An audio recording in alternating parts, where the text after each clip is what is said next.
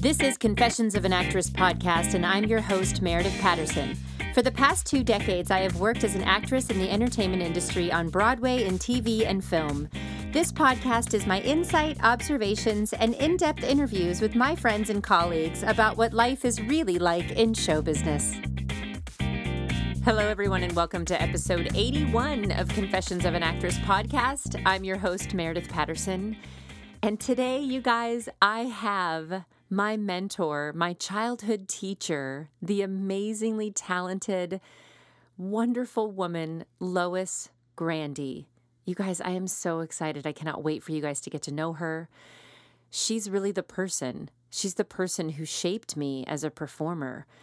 And as she tells you, she's the one who shaped my arms as a dancer and gave me the most amazing technique as not only a dancer, but as an actress. And she was the person I looked up to. I remember when I met her, and I say this in the interview, I finally met somebody who got it, who had that passion like I do. And she is and was everything to me as a child. And still to this day, she inspires me. I'm gushing already. And I gushed to her in the episode, which is absolutely warranted. And I just can't wait for you guys to get to know her and to meet her. Lois is a member of Actors Equity, SAG-AFTRA, AGVA, ACTRA. She is, hailed by critics as one of the most highly respected directors in the Bay Area. And she has over 75 productions that she's directed in theaters throughout the country, not only with her own company, Playhouse West, but we talk about Performing Arts Academy, which was the academy that she opened in 1984, which is where I met her. And as a performer, oh my gosh, she's done roles on Broadway, off Broadway, national tours, TV commercials, cabaret in San Francisco clubs. She has won, a Critics Circle Award for the Bay Area and 6 directing and choreographing Bay Area Critics Circle Awards. I could go on, and we do in the episode. But, not only that, but she is a wonderful mother and grandmother. And like I said, an inspiration as a person for me. So I really just am going to let her take it away and get to this interview. And thank you so much, Lois, for just being the person that you are. I say it in this episode, but I have to say it again. Thank you. Without further ado, this is my mentor, my teacher, the amazing Lois Grandi. Oh my goodness. Okay. Hi. Hi, Lois. Welcome to my podcast. Oh my God. It's just you have been one of the people that I've been wanting to have on here since day one. Oh, well, I'm so excited to be here. So we have, oh my gosh, so much ground to cover because I've known you since I was 8 years old. I know. And what's really strange 1 or 2 years ago. I know. And what's so strange is now Maxwell, my oldest, is 8 years old. So it's just, there's a lot of layers to this conversation. God, Max is 8? Oh my gosh. He's 8 years old. And oh my gosh. So, hi. Hi. I'm the same old person. You're a little different, but I feel like the same person as when you were 8 years old. You were one of those people who I've known since I was 8. And it's like you just kind of stay in this Dorian Gray place. I'm just very, very stubborn. Being ageless and that's inside and out. Like your spirit has just, you're just such a part of my life. So I'm so excited that you're here. Oh, I have so much to talk to you about. And welcome. You are the person who really started me in theater. You're the person who shaped my arms as a dancer. But well, I think I can take credit for the arms, but I don't know about being the one who inspired you to go into theater. I think you did that. I mean, you had the drive, you had the ambition, you had the stick-to-itiveness, and eventually the discipline to do it. Thank God I found you as an 8-year-old child, because I remember my mother searching for somebody who had that spirit that I did. And I remember meeting you and just thinking, oh my God, this is the woman. She has that same drive and love for dance that I do, and acting and singing and all of it. So I want to start with you and Where did that come from, Lois? In growing up, where did you get this love of dance? Okay, well, I can answer that. When I was 4 years old, my sister was 7, and she was enrolled in dance class. And I was 4, I didn't know anything, but my mother would take me with her to pick her up at dance class. And I was over on the side waiting with her, and I started doing all the stuff they were doing, and I was doing splits and everything, and I was, annoying the heck out of everybody. And finally, the teacher came over and said, "Mrs. Grandinetti," that was my name, "why don't you just let her start?" So I was 4, or about 4.5, and she let me start, and and it was like so much work, and everything. But I gradually fell in love with it, and I think my sister was an influence in terms of my love for the dance, because she collected pictures of all the ballerinas, and I mean, she was really into it, and I kind of tagged along with her until the love just filled me up too. And by the time I was 10 or 12, I was already fairly accomplished. I had been dancing on points since like 9 or 10. And I remember I did my first ballet with the Philadelphia Orchestra at the Academy of Music at the age of 12. Oh my And that God. was just phenomenal. I mean, the Academy of Music. It's designed after La Scala in Milan, so you get the idea of the splendor of that facility. And I thought, oh, this is what I'm going to be doing for the rest of my life. I'm here, It just, it's funny. I didn't really realize that you and I have a very similar way of getting into dance. I was brought into the studio from the time I was a kid watching my sister, and Oh, just really? I didn't know that. and it's so funny. We've known each other so long, but we've never had this conversation. But it was literally the head of the studio and my mother saying, "Please let this child dance. She's driving us Oh, crazy." that's so funny. So you and I have that in common. We Yeah, have a lot in common, yeah, actually, which we is, do. but and it is something that I find in a lot of artists and dancers is that spirit, just you find it, it's ignited by maybe a sibling or Hmm. anything, Yeah, and you just go with it. I'm sure, I have a feeling this is the same for you too. It's like you made up your mind. I mean, I made up my mind long before I was 12, when I was 9 or 10, that I was going to be a dancer. That's it. And I Yeah. never wavered from that. It's like you go into junior high and high school, and they put all these career choices up on the board, and mine was never up there, I mean, accountant and all the things you might want to be.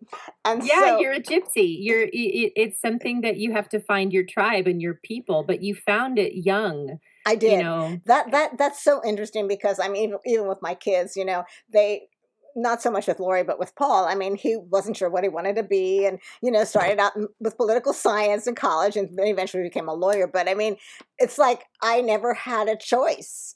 I never had a choice. I mean, Yeah. there was nothing else that I wanted to do. And even though Yeah.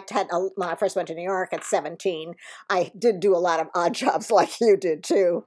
Yeah. Like You kind of have hat to. check girl. But fortunately, after a couple of years, I was able to get enough work to keep me eating through those years in New York. I So mean, you had the luck of not only because I was talking about this with a friend. It's not just the spark of the love of dance, but having the discipline and the skill to do it. And I really feel like you had that triage going, like, going straight at 4 years old and being able to then dance professionally at 12. It is something. When I met you, that I was like, I identified myself in you because I had that same drive, hmm and you really shaped that with me, and hmm had the incredible discipline with me. it's funny, because I did, when I first met you at 8 or whatever it was, I didn't realize the drive that you had. I just thought you were just another kid in my class who needed a Yeah. lot of work on her arms. A lot of work on my arms. And Anybody who sees any picture of me, my arms are because of you, Lois, and they more than are that, though. gorgeous, Meredith. I mean, they're just the most beautiful arms, and you're so long and slender. And I mean, I look at that, I said, "Oh my God." You did that. But But but your arms are one of the most, well, your feet, everything's gorgeous. But I mean, at least I do. I really notice them, and thank you for that. I'm glad to take a And little you taught me, credit. Lois, in your ballet training, because I started with you with ballet. I started with tap before that. I was at the Rita Barker School of Dance, but then I moved to you when I was 8, and I remember you. That's really where I felt that my professional training began, Mhm. and you having all the discipline of ballet. Were you also, which I believe you were trained in Cicchetti technique as Yeah. well? Yes. Hmm. Because that's what you taught me, and that's what I teach, Yeah. and it is such a disciplined and specific It technique, is. which I also see in your expression with your hands and your arms, and the way that you lift your chest to the light, and all of these things that I really do take from you and from your training and your professional experience as a dancer. So being 12 years old and being with, the Philadelphia Orchestra, or it was the Orchestra. opera? No, the Philadelphia Orchestra. Philadelphia Orchestra. How did that happen? I mean, was your mom just sort of like, were you pulling her along as I was with my mother? Is Um, that something that yes. My parents were totally against my having a career in any kind of theater. But my oh, mother had a lust for dance. She always wanted to be a dancer and study ballet. And it came about her father. I mean, only prostitutes go on the stage. So she was denied any kind of training at all. And she always said, if I have girls, they're going to study ballet. And that's how it started. But they were not thrilled about the intensity that came about. Although by the time I got to high school, my dad did build me a bar in my basement with a cement floor, but he put mirrors up and a bar for me. And I went down to the basement every night after dinner and worked from 6 until 11 o'clock almost every single night at, just working on technique and things like that. yeah. But back to Cicchetti, when I was 12 and went to the Philadelphia Orchestra, worked with and danced with the Philadelphia Orchestra, I had not yet studied Cicchetti. I had studied in this school where, the guy said starter at 4 years old. So from the time I was 4 until about 12 it was Thomas Cannon School of Ballet in Philadelphia. And he was very good. I mean, he was more like a Russian training, generic kind of thing. Yeah. So, but I think I was 13 actually, when I first got accepted into Anthony Tudor's class, who was my god and he was the choreographer emeritus with the American Ballet Theater, and his ballets are like, I don't, you know who he is, right? Yeah, absolutely, Yeah. yes. So I mean, they're just legendary, and they are still in repertoire of many companies. And so what happened was, I was so blessed because Anthony Tudor, this great guru, and I mean, we kissed the ground he walked on. He came down to Philadelphia from New York 2 or 3 times every week because he wanted to form. Somehow they got him to agree to this. He wanted to form a company in Philadelphia so that he could experiment with different works and things like that on us. Oh, wow. And so he was, I think he was sort of finished with ballet theater, but he was guest choreographing all over, but he taught at the Metropolitan Opera Ballet in New York, and he came down to us 3 times a week. So I remember on Sundays, we had a intermediate class, followed by an advanced class, followed by a pas de deux class. So it was like 3 classes in a row, although I wasn't invited to the advanced class immediately. But anyway, I'll never forget that first day. I was probably 13. And Oh, this wow. fellow, Richard Wagner, was standing in front of me. I mean, we became very, very close and became partners and everything. We went a long time together. But anyway, he was 16, I was 13, and I was standing behind him at the bar, and we were kind of joking around, and he was so intense. I mean, the tutor came and said, I'm going to put chewing gum on your hand. You're just gripping the bars so tightly. But anyway, when I started with Tudor, that was my introduction to this British style, and also an introduction to the sort of Cicchetti. But then when I went to New York when I was 17, and I had a combination of Tudor and Margaret Krask and Alfredo Corvino, who also had come to Philadelphia many times. Margaret Krask she studied with Enrico Cicchetti. I mean, Oh she my was, gosh, yeah, wow. she was his protege. So I mean, it was like the horse's mouth. And so I don't think I ever achieved what she expected in terms of the absolute purity of Cicchetti, which some of her students did actually achieve. But that's where I learned all the port de bras and all the really technical ramifications of Cicchetti, which are very strict. But then once you get them, it just liberates you on stage to the point where you just feel Absolutely. like It is really just the foundation of everything I yeah. learned, and to think that all of that experience that you had from those teachers coming in from New York to Philadelphia, and then it whether or not the one teacher thought that you were, had achieved what she wanted, to me, in every picture I've ever seen of you, in every display of you showing me port de bras, it's been perfection. It's been Oh down to gosh, Mary. it's been down to the T. And all I wanted to do as a child was emulate that. And that prepared you for New York, for you to be able Oh, to go to New absolutely. York at 17. And when did you get your first professional job, which was the boyfriend at the Cherry Lane Theater Yeah, I was off Broadway? Yeah. Well, what happened was, and you know this story very well, but I'll tell it to your listeners, that when I went to New York, I mean, I have to say, at a level where I was company material. I mean, I felt that, and my teachers felt that I could be accepted into ballet theater, which is my dream job, Yes. So when I got there, everywhere I went, I found I was just too short. I was just under 4'11", and and now I'm even shorter. but in the companies, I mean, like the short girls, the little girls were like 5'1.5", 5'2". So there's Yeah. already that much of a difference, and it was like a tragedy. And because I would go to auditions, and when I went to Broadway show auditions just to get a job, I would be typed out, which means you stand on a line of 10 people. They look at you, say you, and you stay and dance, and the rest of you go home. So most of the time, I never even got to dance at those auditions. Yeah. So, but anyway, so one day, one magical day, a tutor came up to me in class one morning, and he said, "Listen, I want you to I'm going to arrange for a private audition for you with Lucia." Is this a boring story? Should I? No, I love all of this. Oh, This is okay. perfect. So he said, I will arrange for a private audition with Lucia Chase, who was the founder and head honcho, artistic director, everything with the American Ballet Theater. And he said, I want you to go to Fernand Nault, who was the ballet master of the company. He said, tell him I'll pay him to teach you this variation, the pigtails variation from Graduation Ball, which is a ballet a graduation ball. And there's a little soubrette, a tiny little girl, who does this cute little variation with her pigtails sticking out on the sides. And anyway, he said, they are not going to take you in the company unless you get in as a soloist. And I said, these are all that variation. It's all steps and tricks that you do really well. So go learn it, and then we'll set up the audition time. So I couldn't believe. I mean, I'm auditioning at 17 for Lucia Chase privately.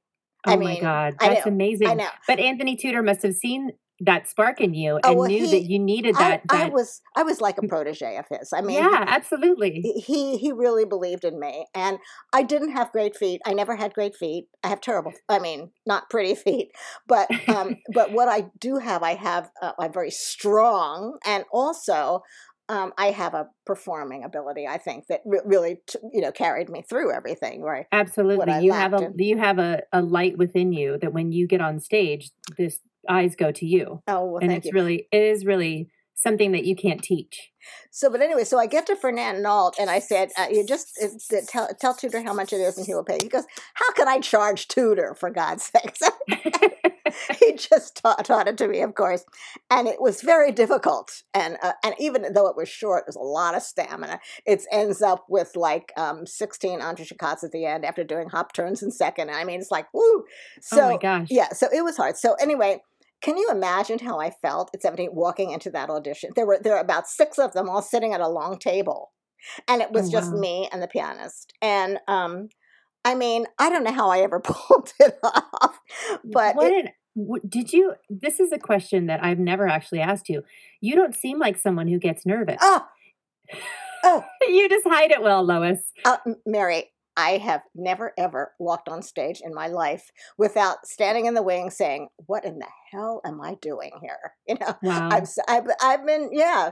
I mean, in later years, of course, when I was like singing at Mama's and I was on every night and just, I mean, it wasn't so bad, but there's always every single time. I mean, so imagine the pressure of this, Of this. Oh, Yeah. yeah, and you just have to breathe through it, and Yeah. And you it was, rehearsed it, so you were ready. and like has happened to me a couple other times when I had almost an out of body experience on stage, the nerves and everything kind of go away, but it makes the performance better somehow. I mean, technically, I did the thing better than I had ever done it before, Yeah. and I don't know why or how, but the body kind of takes over. All of those years of discipline and training kind of take over you, and Mhm. it does it kind of almost like itself. So anyway, afterwards she goes, "Oh, Lois, that's great. If Fernand taught you that, and Tudor, oh, great." So I mean, I thought I was in the company, and then 2 weeks later, Tudor comes to me and he says, I have to tell you, she has no intention of taking you in the company. He said, there are just not enough roles that you can do. They're ready to go off on tour to London or wherever, and it would be too expensive to take you just to do one or two things. So she said no. Oh gosh. So, I mean, from a artistic director standpoint, I totally see her point. But from my standpoint, I was completely crushed. I had no money, no idea of what I was ever going to do. My parents said, if you come home to Philadelphia, we'll support you and you can go to college. If you stay in New York, we're not helping you. So I had Oh, no wow. money. I mean, and I was kind of limping around trying to figure out how to survive at 17. And Yeah, with all of this talent and to have the one thing that is just, you can't control it. You can't hmm control your height. You can't control whether you yeah, fit the mold of what they need. yep. And, it is I feel like it's a story of so many in this business, but Yeah, you it's didn't like, let that stop you. You didn't go home. yeah, You yeah. Well, went no, I forward. couldn't because this is my love. I mean, I used to. I mean, honestly, I have to tell you, I would go into the subway and stand at the edge and look down and say, God, it would be so easy, just and then Yeah. I wouldn't be a burden anymore to my, whatever. So I think a lot of us have gone through something, but it was difficult. I had to pull myself back away from the ledge, and as you can see, I didn't jump, but Thank God for that. Thank God for that, but it is, for those of us who've been in the business a long time and struggled and you want and need a job, it's why a chorus yes, line, which you and I did together, yeah. it's why that resonates so much with so many artists and so many dancers especially, but you did get that job. You did get soon, Well, it probably at the time didn't seem soon, but yeah, soon after that. it was a while after that, but I mean, I just kept going to class because that's all I knew how to do. Yeah. And Marcella, the woman, Marcella Corvino, who her daughters are now my dear friends, still my dear friends. She was married to Alfredo Corvino, one of the teachers, and she ran the office at the Met. And she just had said to me a long time ago, just don't pay anything until you get a job.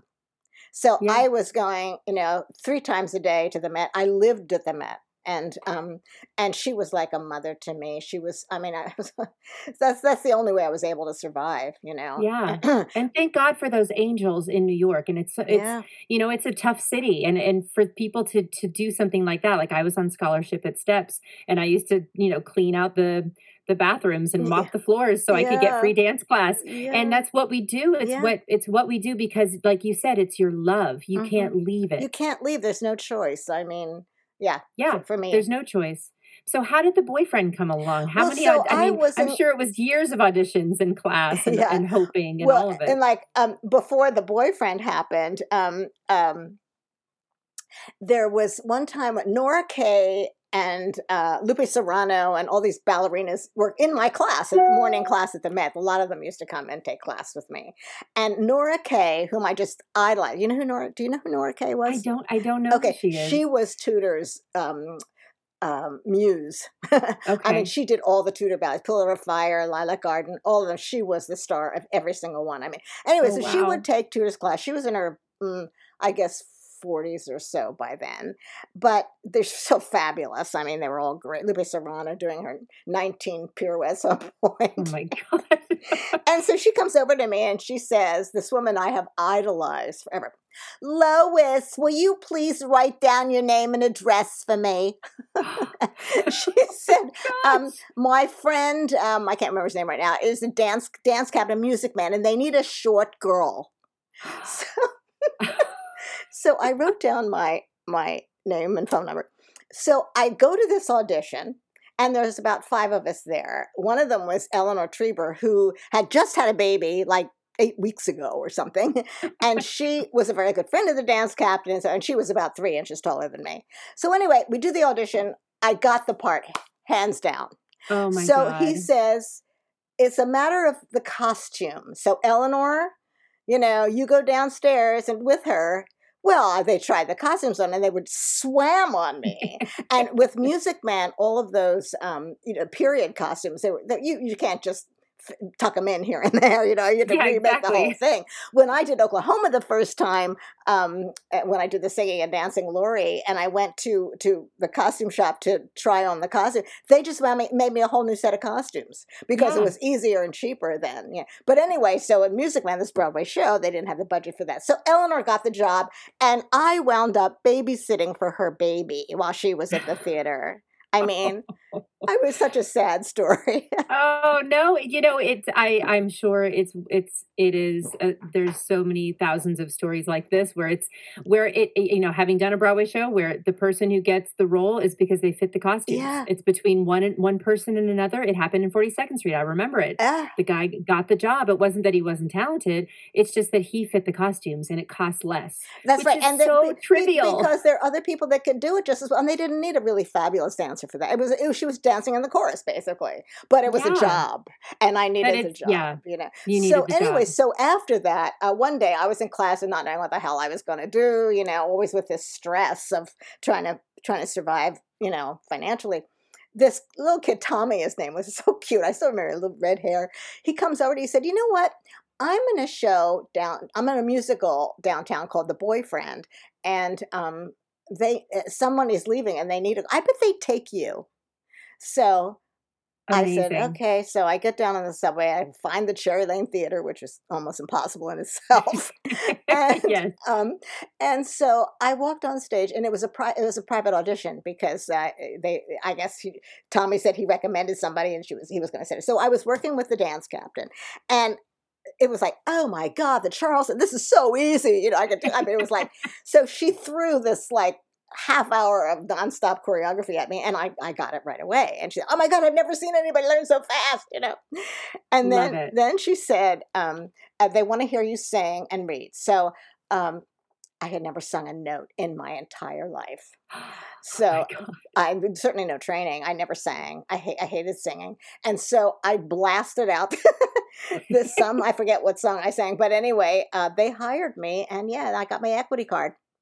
Oh my God, Lois, that's it's amazing. That's another similarity that you and I have, because I remember when I auditioned for Cinderella with you when when I was 13, and I'd never really sang in public, and I just did something a cappella, and I thought I'll just sing something from Mary Poppins, and here you go. And it's one of those things where, as a dancer, because I've always known you, as a dancer and an actress, but I've heard you sing, and I think you have a wonderful voice. But it is something that we kind of tuck away, right, as a dancer. But to think that you and I also have a similarity. My first professional job, I was taking dance with somebody who was in a show, and they recommended me. So people in your life, the ballerina and this other guy who was in the show, see the spark, and they want to be the person who goes, oh my God, this is the solution to the problem that my show is having right now.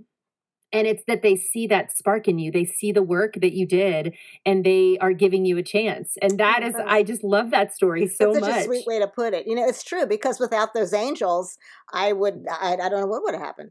Yeah, because it is a city that's harsh. It's a city where there's a lot of competition, but there's also a lot of people in the city who see and recognize talent, and that's what happened. That's what got you your first big professional job, which was The Boyfriend, which I love so much. And how long were you in that show? I was in and out for about 4 months because they were closed. They closed at the end of that.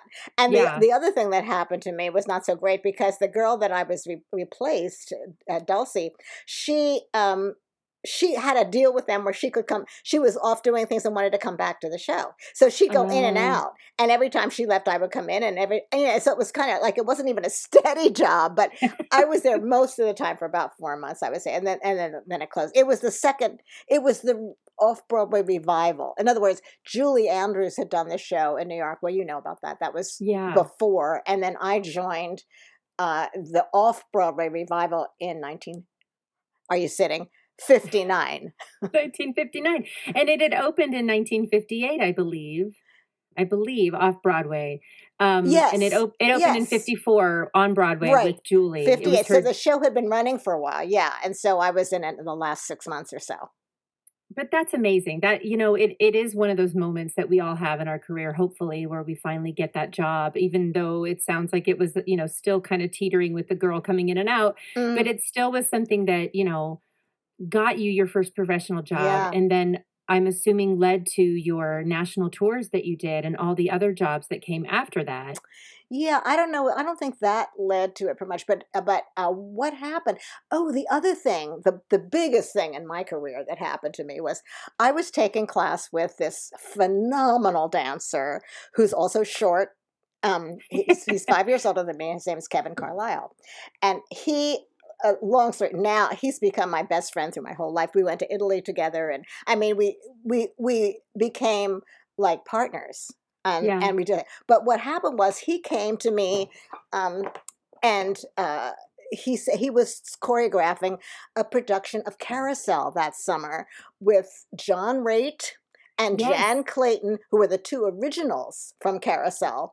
And he wanted me to dance in the chorus because his friend was already cast as Louise. So I went off to Milwaukee. I was doing another show out there, and I said, I don't want to dance in the chorus. So the producer calls me and says, "No, you have to come. You're doing Louise. The other girl dropped out." And talk about Oh fate. my God. I mean, Wow. my doing Louise, that was a springboard for everything. It got me my agent, and I mean, meeting John Raitt, and he worked with me. He helped me. That is the kindest, nicest man in the world. Oh my God. And of course, doing that, it's a wonderful role. It was perfect for me.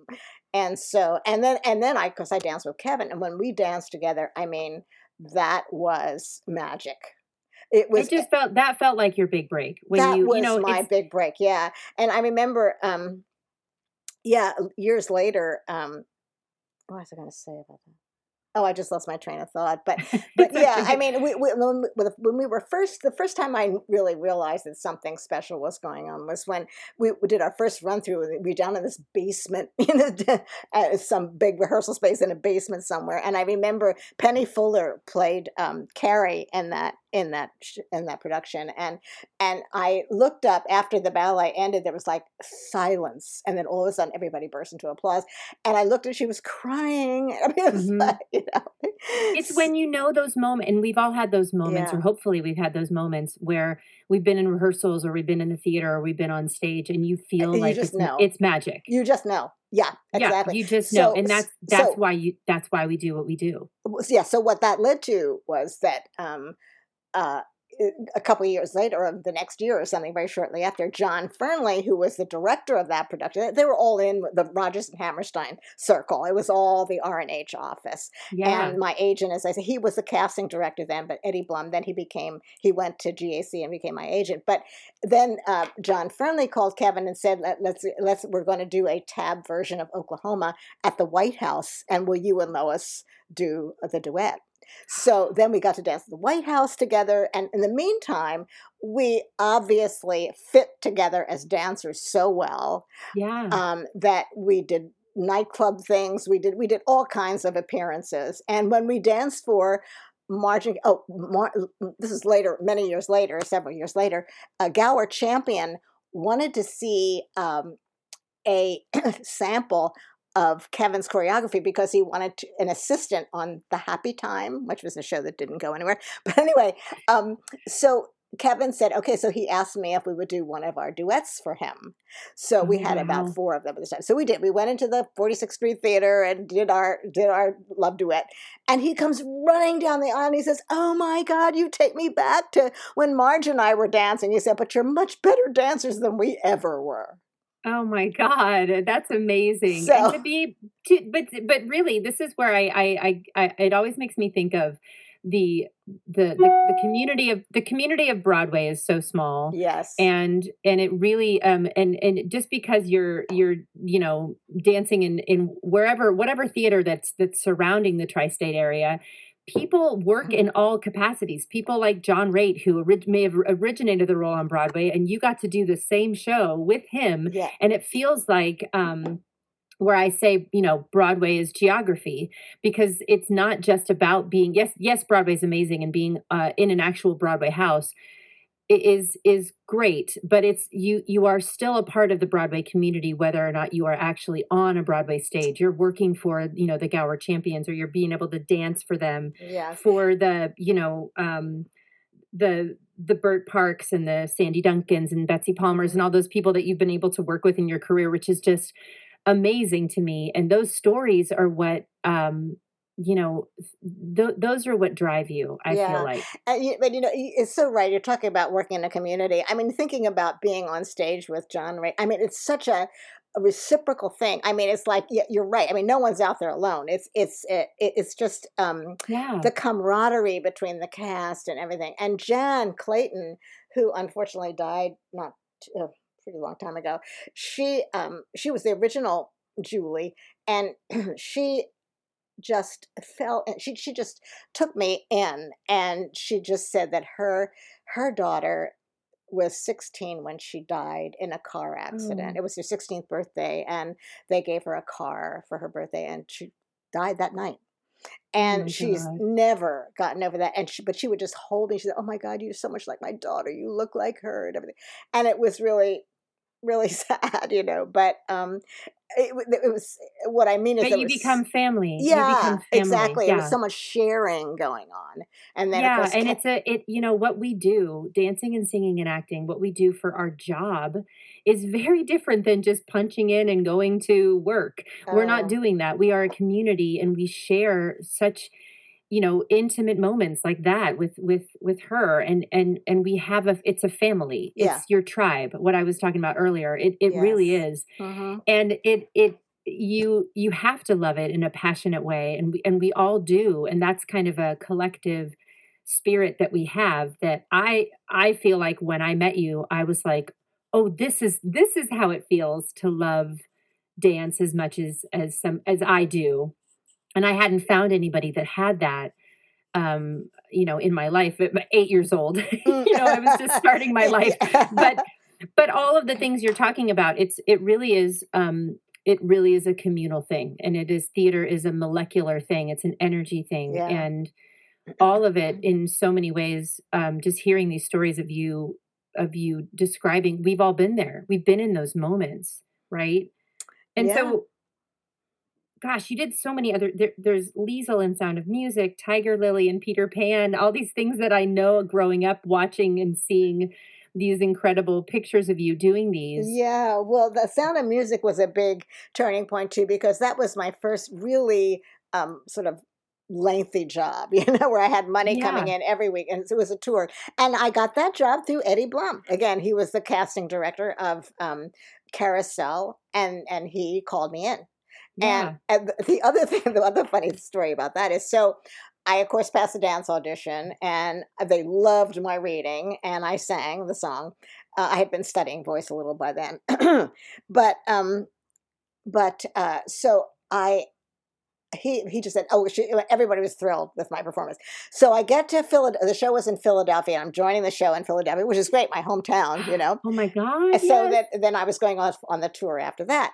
And I get there, and the stage manager looks at me and says, "Oh my God, you're so short."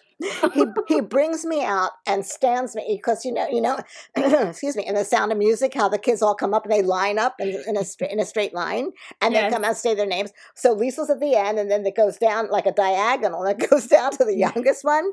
Well, the girl next to me towered over me, and they put 2-inch lifts on me. And here, so this line goes me, and then the next one was tall, and then it goes down from her.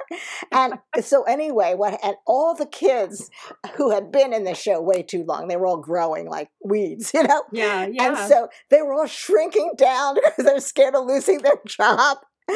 But what happened was I was under one of the play contracts, and they couldn't fire me, so they fired 3 of the kids. Oh God! The next 3, but there was like 2 weeks notice. So I mean, we kind of overlapped just for a little bit while I was learning the show and blah blah blah. But anyway, the younger ones moved up to the next bigger roles, and then they hired these teeny little ones. Like by the time you got down to the 5-year-old, you know. So the youngest one, I don't know if I told you this story. The youngest one was 5 years old, Dawn. Oh my gosh. And she was the cutest, smartest thing you ever saw. I mean, if you came off stage, she said, "You didn't say that line right." You know, I mean, she knew everybody's line. She knew everything that was going on. So, but she was adorable. So the first night she goes in, she's 5 years old. So we're standing in our line, and then I go, Lisa, I'll step back, and then Friedrich, and they step back, and they step out, step back, goes all the way down the line. And then Maria picks up the guitar, and we all kind of move around into this sort of semicircle and listen to her play. And I just happened to glance over to where Dawn was standing, and there was a little puddle on the canvas.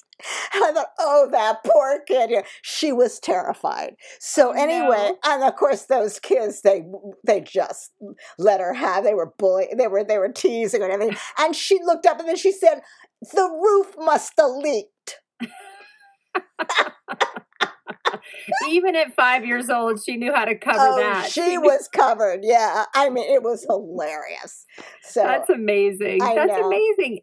And that, you know, that role for you, like you said, was that your first real time starring in a role and being and singing a solo or singing it's a duet really, but it was really your first time taking stage as a role in a Broadway type production.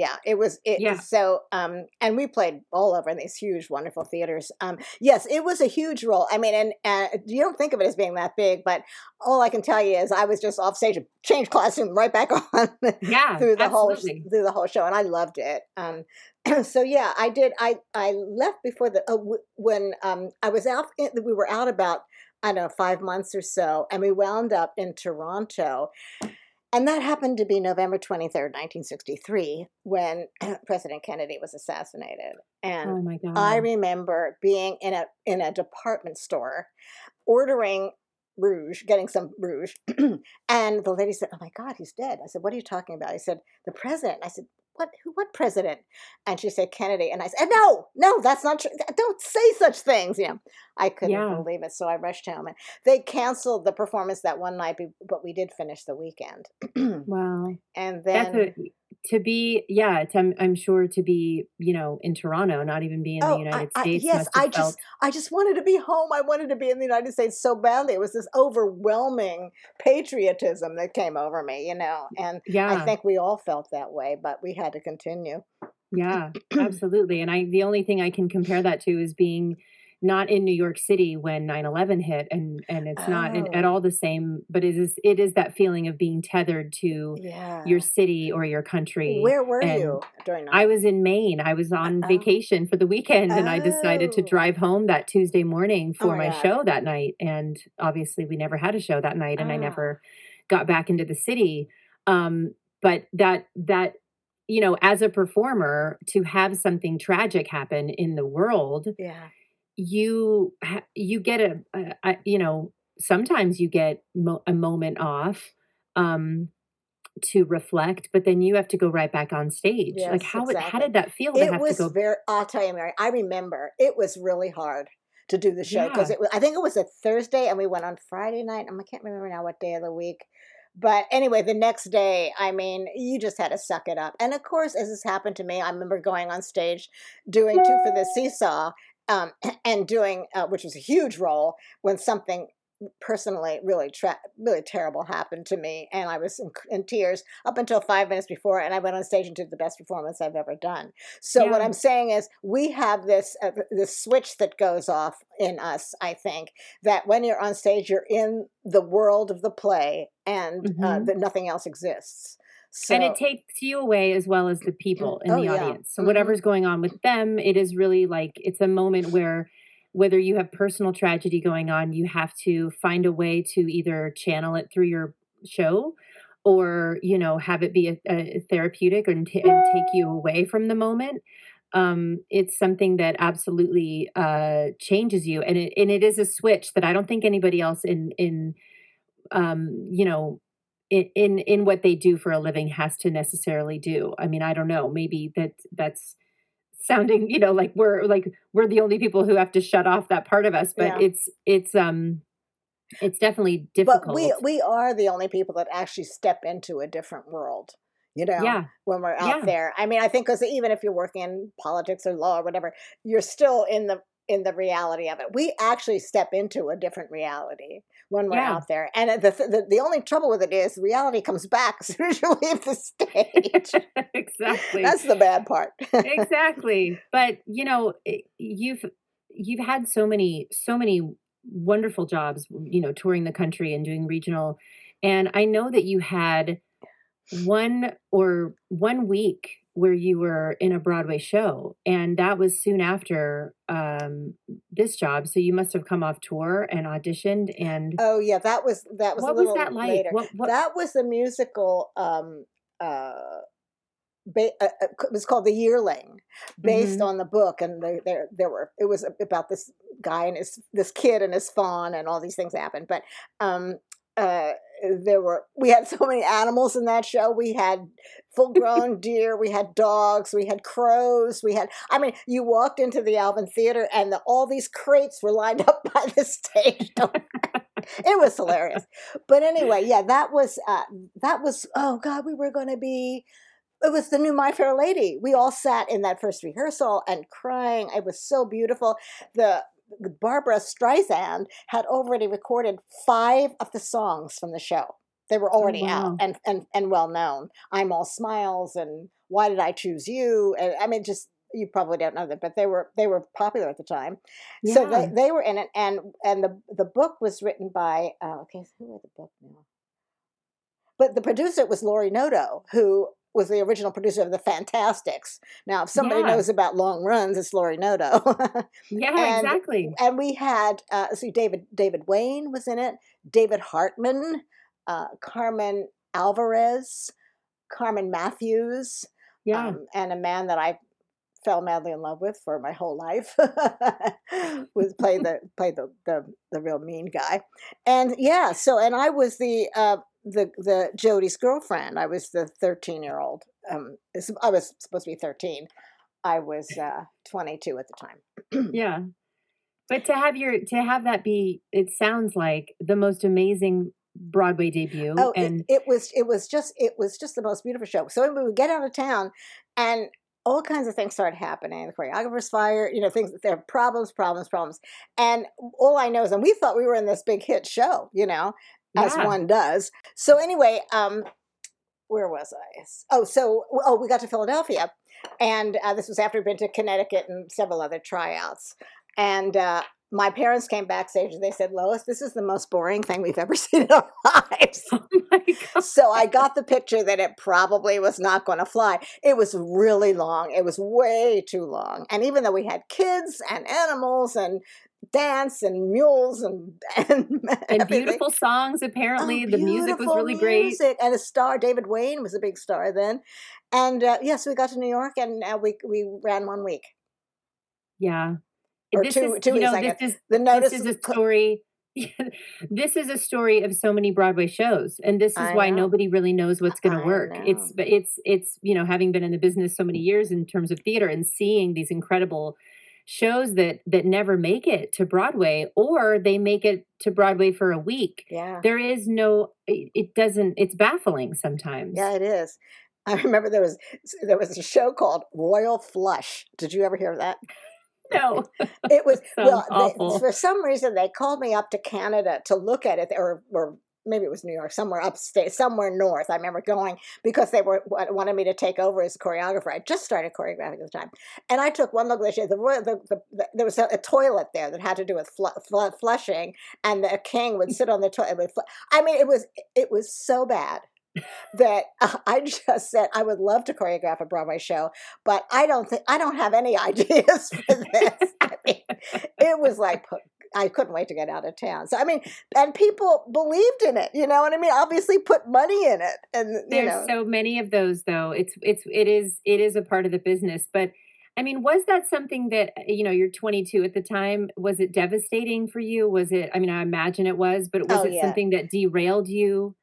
Well, it was very disappointing because I think we ran for 2 weeks. Yeah, because our closing notice went up the opening night. So it was Oh our my 2 weeks. god. So and it was right before Christmas. And Yeah. so it was hard. It was really hard because of the money. Luckily, we made some good money out of town, and I was really great at saving money. But Yeah, and I mean, and you also you had been training at the neighborhood playhouse, I'm sure at this point. I mean, when did that started? Like you've yeah. definitely rounded out your triple threatness Oh, and had been, that doing all that. Meredith, that's what changed my life. I Yeah. mean, I think I was 23. I had just come off of some tour. Maybe it was the Senate. I'm not sure what it was. I had just come off of something. I remember, and I said, "Oh, I know what it was. It was a yearling." Because the reason was because the director um, was this wonderful guy. Lloyd Richards, his name was. He had directed A Raisin in the Sun originally. That was another Oh thing. my We had this gosh. great director, and he was fired out of town too. But anyway, he kind of had a crush on me or something. I don't. He kept he maybe he was just being very nice, but I was afraid of that. And so anyway, he called me. He wanted me to come to his acting class, and I said, "Well, no, I really." I said, "Well, you should really be taking acting. You do so great." And he was on the phone with me, and I was really scared of going to his class. So, but I thought, you know what? And in the meantime, Bob Duvall had come into my life and come in and out of my life, but he was always talking about Sandy Meisner, and I always thought, well, if I ever study acting, I'm going to go to Sandy Meisner. So. Anyway, I sat in on one class of Sandy Meisner's and said, "No, I'm going to go to Win Hanman, who was his like the teacher that he had groomed. Yeah. Win had trained with Sandy for all these, but Sandy was like really mean. I mean, Yes. especially to women, and I was not. I did not have this. Not that Win Hanman was a walk in the park. Trust me." But I got But if you into had a choice. yeah, right. I walked into his class. It's funny because he taught like it was either 52nd or 53rd or 54th between Broadway and 6th Avenue, between 6th and Mhm. 7th, in a little walk up thing. And Wynn was in the front. And Sandy was in the back. So the two classes were always going on at the same time. So I was seeing all those people coming in and out of class all the time. But anyway, when I walked into that classroom the first day, I knew that they all knew something that I didn't know, and I Yeah. better learn it. And I, frankly, was the last person to get what he had to teach. But when I finally did, it was like you can never go back. It's like an enlightenment, you Yeah. can never go back to what you were doing before. So that was, and I was in and out of those classes for years. I think when I got Peter Pan, I had to drop out and then come back. So we were all, Sandy and I were both coming in, and Sandy was in that class, and we were both in and out whenever we Yeah, were. Sandy Duncan that you Yeah, did Peter Pan with yeah, on the road, and yeah, you were Tiger Lily, yeah. which is another picture I remember seeing, at Performing Arts Academy when I was taking class with you. But the way that you were trained in acting is what, you transferred that on to me and so many other people. But that training that you got at the neighborhood Oh, playhouse, that just was like the Metropolitan Ballet and all of the Cicchetti training, all of that, you know, translated to me. And I'm just, it is so enlightening is the word you use, but it's so enlightening to hear how that happened to you because then the yeah. ripple effect. I totally knew that you knew that training when you did your first reading for a chorus line for me. Yeah. And I just said, oh my God, I don't have anything to tell you. She's just got it. Um, But how did going from the yearling, going from doing all these tours, and then when was the moment that you felt like, this is maybe it's time to leave New York? I never felt it was time to leave New York. Yeah. The only reason I did was, well, I had married Bob, and he was a pediatric neurologist, and he was finishing up his neurology training. He had another year and a half to go when I first met him. So we got married in New York, and he had he was on what's called the Berry Plan in those days. He had to do his military commitment. There was still a draft in those days, and he had 2 years of a commitment where he had to pay back because he was on what's called the Berry Plan, which was postponed your military commitment until after you finish your medical training. That was how that worked. So they allowed Okay. him to go through all of his pediatric residency, his neurology residency, but he still had this 2 years, and he was able to pull strings. So we didn't go to Minot, North Dakota.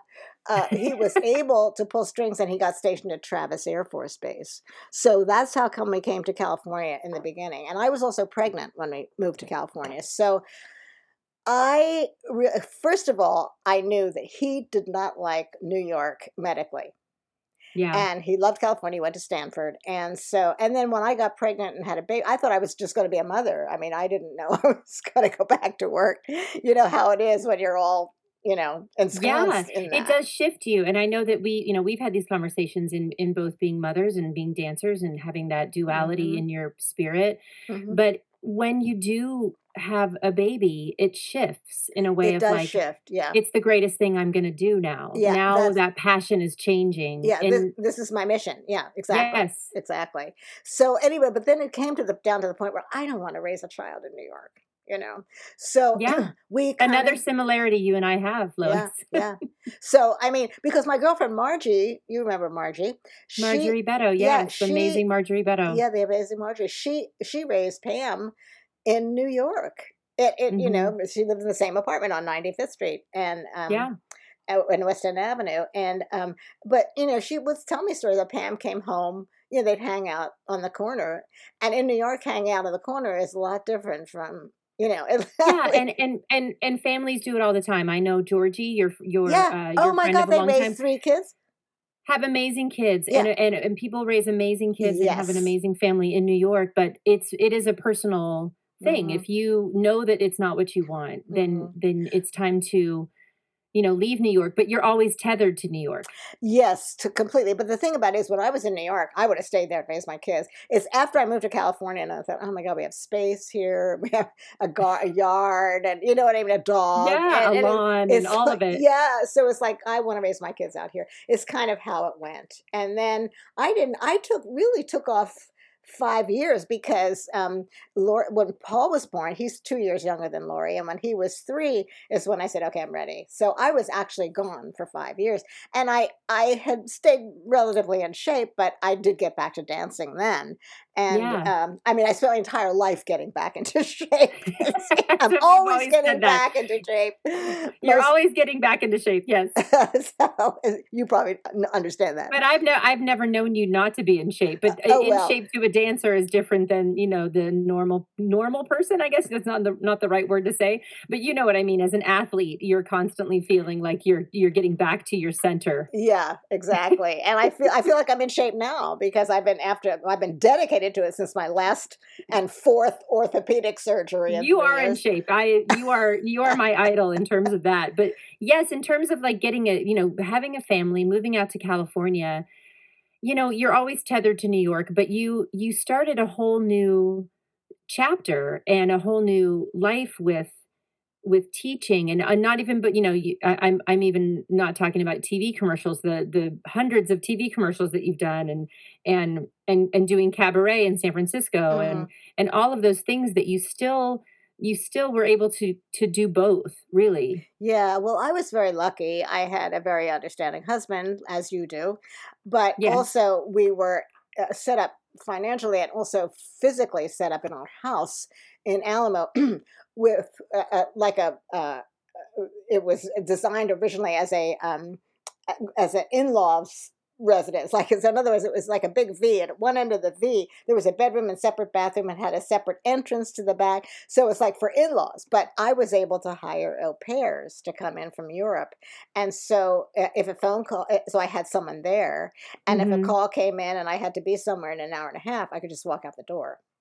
So that's which are not a lot of parents who are artists have that. I know. I was blessed with that, and that's something I'm sure you've been dealing with childcare your whole life. Yes, but I think that is such a wonderful thing for you as an artist and a mother, because I know a lot of people who are, myself included, who are kind of in this dual place of wanting to be a mom, but also needing to feed that passion as well, and then feeling guilty about leaving your kid or not being there, and all those things that you, as we've talked about many times, were able to do. I was blessed. There's no question about it. I mean, it was, I mean, I had my issues, of course, but I mean, I never had to worry about that. I mean, this is like what Elizabeth Warren is fighting for, you know? Yeah. Because she lived through that nightmare, and she said, my daughter's living, and if we're not careful, my granddaughter's going to be living through that, you know? And it's so true, because my granddaughter is having, you know, a lot of, it's expensive to get childcare. So anyway, I did not have that problem, and I know you have, and I just scratched my head as figuring out how you can figure out how to make it all work. Yeah, you have to kind of figure out how to spin all plates at once. But being a mother and an artist, and not having childcare being a thing in this country, and all of what you had said, it is a gift, but it's also, I think for you, with that, going back to that insatiable ambition and that passion, that doesn't really go away completely. It just shifts. Right? When you become a mother. So that the fact that you were able to feed that passion still, I think is, you know, so wonderful. And it was then translated to someone like myself, who was an artist, who, if that had never happened to you, if you had never moved to Northern California, I don't know that I would have had, that's the ripple effect, Lois, that is so poignant in my life, that I'm so thankful for, and I feel like it's such a gift that you moved to where I was, because you were the only person that I had that really understood me. Well, thank you. I mean, there would have probably been somebody else, but I'm really glad that worked out that way. And that's the humble part of you. That it really is. You know, I don't know that there would have been anyone else, but you were the person. I don't know whether your arms would have been so beautiful, but. But that picture in White Christmas of me, and it is really, it's all you. It's that compound effect of all those plies and all those port de bras you taught me at the Performing Arts Academy. So you did take time off to be a mom. You then went and did commercials and did, you know, fabulous shows, and a lot of industrials. A lot of industrials, which I don't even know if those exist anymore. But I know. That was the most work I had was in industrials when my kids were little. I was the perfect bank teller, or, you know, I mean, I did a lot of industrial. All of it. And I remember when you opened up the Performing Arts Academy, you had really just opened it up when I arrived there. That was 1984. 1984. So, you know, how did that come about, and how was that, how did you decide to do that? That's a good question, Mary, because I was never going to teach. I never had any interest in teaching. There's another similarity you and I have. I'm the same way. Yeah. Well, what happened was we were, let's see, I was at the point where I was doing a fair amount of work in San Francisco Bay Area, but I wanted a piece of LA too, you know. So some of my friends would go down to LA for 4 days a week and then come back for 3 days a week and manage their families that way, which was very unappealing to me, but I wanted the work. You know, so I always had the good fortune of not needing to work financially since I married Bob. You know, so but that's not it. It's I just wanted to work and get a series or something like that. Yeah. So I remember Bob and I and the kids were on a trip somewhere, on a car trip, and we were talking about it. And I said, you know, I'm not really thrilled about you going to New York 4 days a week. And I said, well, not really. And he said, why don't we do something like an academy where you can bring all of your gifts and training together in one place? Yeah. And we started talking about that. And as I said, I never, ever thought I was going to teach. But all of a sudden, after that happened, there was a major shift in my life after we opened, because not only in the ballet, as a ballet teacher, and I was teaching adults. I didn't have that many adults, but that was my passion. And then when I was teaching acting, I had the first acting class in the area that was a real acting class. Oh my gosh, yes. And I found out, oh my God, this is me. Because I was saying, oh, what if I can't think of anything to say? What if, and Wynn was like sitting on my shoulder the entire time I taught my first class and every class, leave yourself alone, Lois. Leave yourself alone. It's so funny because it just seems like such a natural shift for you. Like whether or not you were resisting it or not, like it is something that is you were meant to do it. You were absolutely. Yeah, I really was. And of course, then I became the head honcho, and we had quite a few people working for us at one time. And then Rich Elliott came over. He said, well, I think the first thing was he hired me to direct Cinderella, which was your first show. My first show, which was also Rodgers and Hammerstein. Right, so, right. You and I have that also connection. Oh, yeah. R&H. And it was also my first directing job.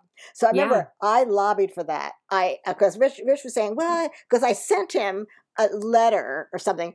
And I said, I'm interested in directing. I went blah, blah, blah. And he called me in. I mean, that doesn't usually happen. But he called me in and he said, well, I see all these credits here. I could see maybe choreography, but not, you never directed it. I said, listen, I have this unique combination of skills. I'm an acting teacher. I know how to talk to actors. I can stage them. I'm a choreographer. I have this vision. And I went on and said, okay. So he backed up and said, okay, how about Cinderella? I said, fine.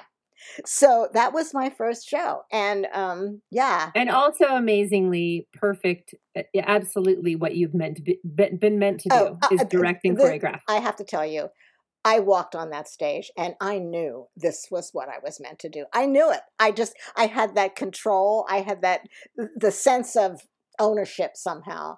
I knew that I could do this. And but it was really that first day I walked on stage in Cinderella and I said, oh my God. And everyone's looking to you for what do I do next? It was like, I can do this. I know how to. Having worked, and what's amazing, Lois, is that having worked in this business for so long and in live theater with so many different people who are directors or as, not to name any names, or people who aren't directors, but have been given this role. Yeah. You were my first example of a director, choreographer, woman standing on that stage with such power and such direction and definitive nature. In no way did you ever waver. It was like you were born to do it. And I thought, well, this is the bar, everybody. So even in my professional career in New York, all the way to the top level, I've had people that have not reached that bar that I was shown by you when I was 13 years old. Oh my so gosh. It was what you were meant to do. It's why you have, 7 Bay Area Critic Circle Awards from the Bay Area. I mean, you have 6 of those are for directing and choreographing. That's for a reason, because you just excel at it. And it's amazing to me. Well, I really felt that this was something that I know how to do. So when the reason that Playhouse West, I know you didn't ask me this, but it's okay. Can I tell you this anyway? Yeah, of course. Okay. Performing Arts Academy was the start, and then after so many years, that's right. That was going for a couple of years. Oh, and I saw a notice in some newspaper or something, kind of like we didn't have Backstage in California, but or in the Bay Area. But anyway, they were looking for some directors and and people they were starting a new theater company in somewhere like Fremont or something. And they were looking for professional people, and they wanted directors and artistic directors and shop people and carpenters and designers. And so they're starting this brand new theater. So I walk in saying, oh my God, I'll be an artistic director or one of the directors or something. And this is, I had already directed. I had not, then after Cinderella and Little Me, which you were also in, weren't you? Yes. Then yes. I directed 5 or 6 other shows at the California Conservatory Theater, and they were plays. So, I mean, I had a good, they were, that I was really, really thrilled. So I was doing plays and musicals. Yeah. And I love doing plays even more.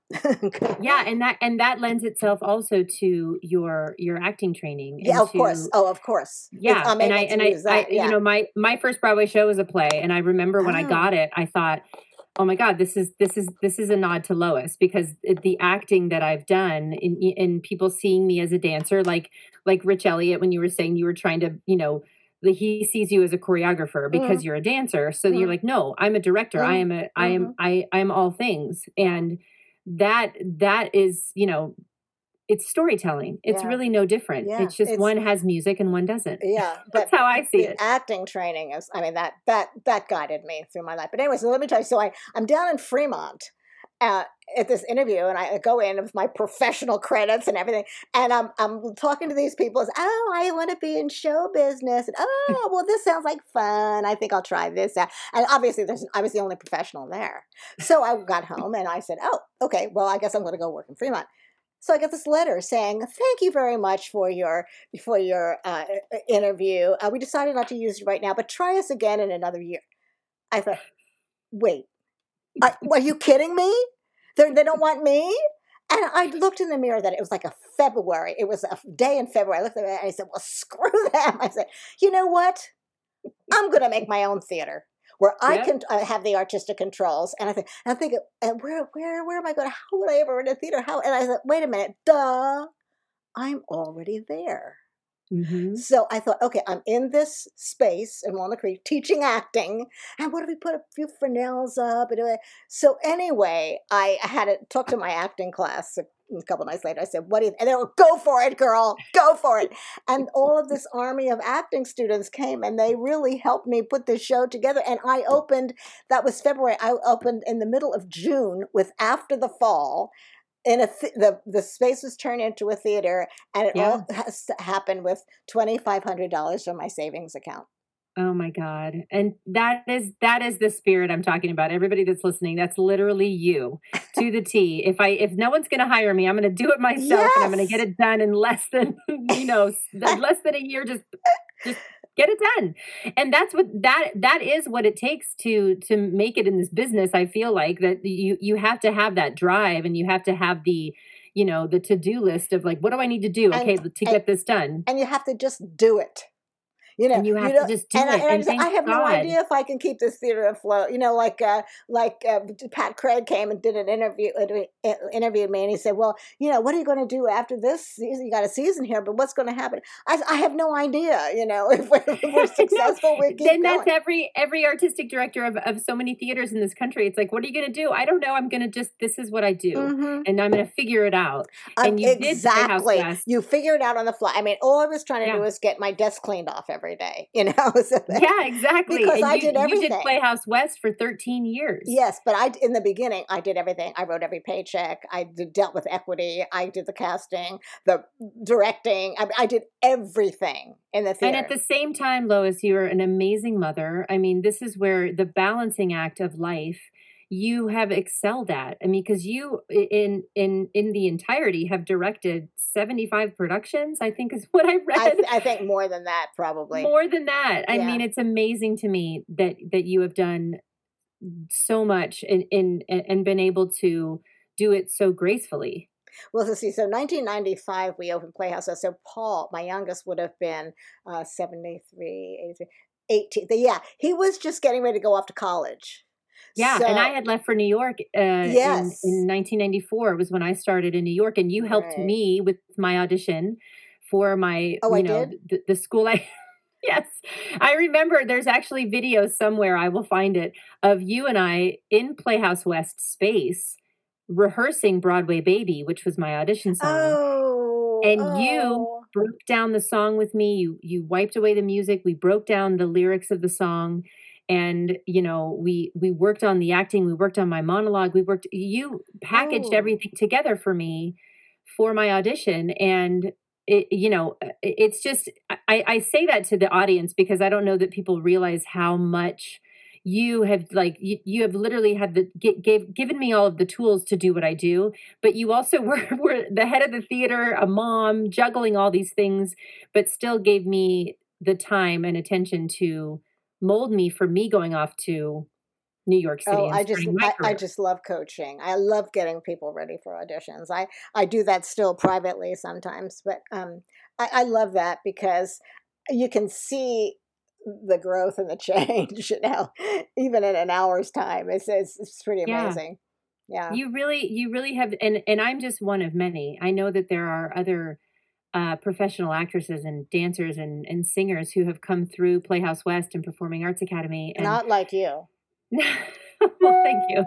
I know that there has been, I know that there have been so many people that you have affected in that way, and whether they've gone on to be as professional as maybe myself, but you have affected them because of your teaching and your directing and choreography and all of it. You've touched so many people. I really do believe that. So many artists. Thank you. And you've given them, you gave them a home to thrive. And then in turn, it had you thrive because not only did you run the theater, but you performed in the theater. Yes, you I still did. Performed up until, you've still been performing most of your entire life, really. You've never stopped. Yeah, I did. I certainly didn't want it to be a theater about me and my performances. So I think in the 13 years, I think I acted in 4 shows, 5 at the most. Yeah. And then in 2008, when we were getting ready to close, we did a little celebration in Playhouse West, and I actually did All That Jazz, which was, yes. I was way too old to do that, but I did it anyway. And yeah, so I haven't performed much since then, but yeah, I did. I always thought I was first and foremost a performer. Yeah, that's why, you won the Bay Area Critics Circle Award for Best Actress. That was for I did. That play. Yes. That was wonderful play. Yeah. Yeah. And so it really is something that whether, and you and I talked about this when I just recently saw you and we had, we hung out and we're talking, it's the spirit in you doesn't really go away. It just kind of, I constantly feel, sometimes even when I'm around you, I feel like that 13-year-old doing Cinderella with you. I feel like that 8 and 9-year-old with, especially when I'm teaching now, I'm going around and I'm telling the kids to, water droplet from your shoulder down to your finger. So and I'm lift probably sitting on your shoulder too. You are sitting on my shoulders. That's exactly what I'm trying to say. That's funny. And it's been passed down. And I think that's what this industry is about. That's what this life is about, really. To pass it on. Is to pass it on. Well, you are passing it on to so many people with just your story and everybody that's listening and giving inspiration. I know that every time I get a chance to talk with you and be around you, you inspire me. And this could be a part 2, could be me even more praising you and telling you all the little moments that you have touched my life as a dancer and a singer and an actress and a mother. So thank you, just from the bottom of my heart, Lois. I love you so much. It's my pleasure. It's always been my pleasure. And thank you for being on this podcast. It means the world to me. It really is this is your life moment for me, but also for you. And I really, having your story told is just so important to me. So thank you. Well, thank you for having me. I love you. Thank you. I love you too. Take care.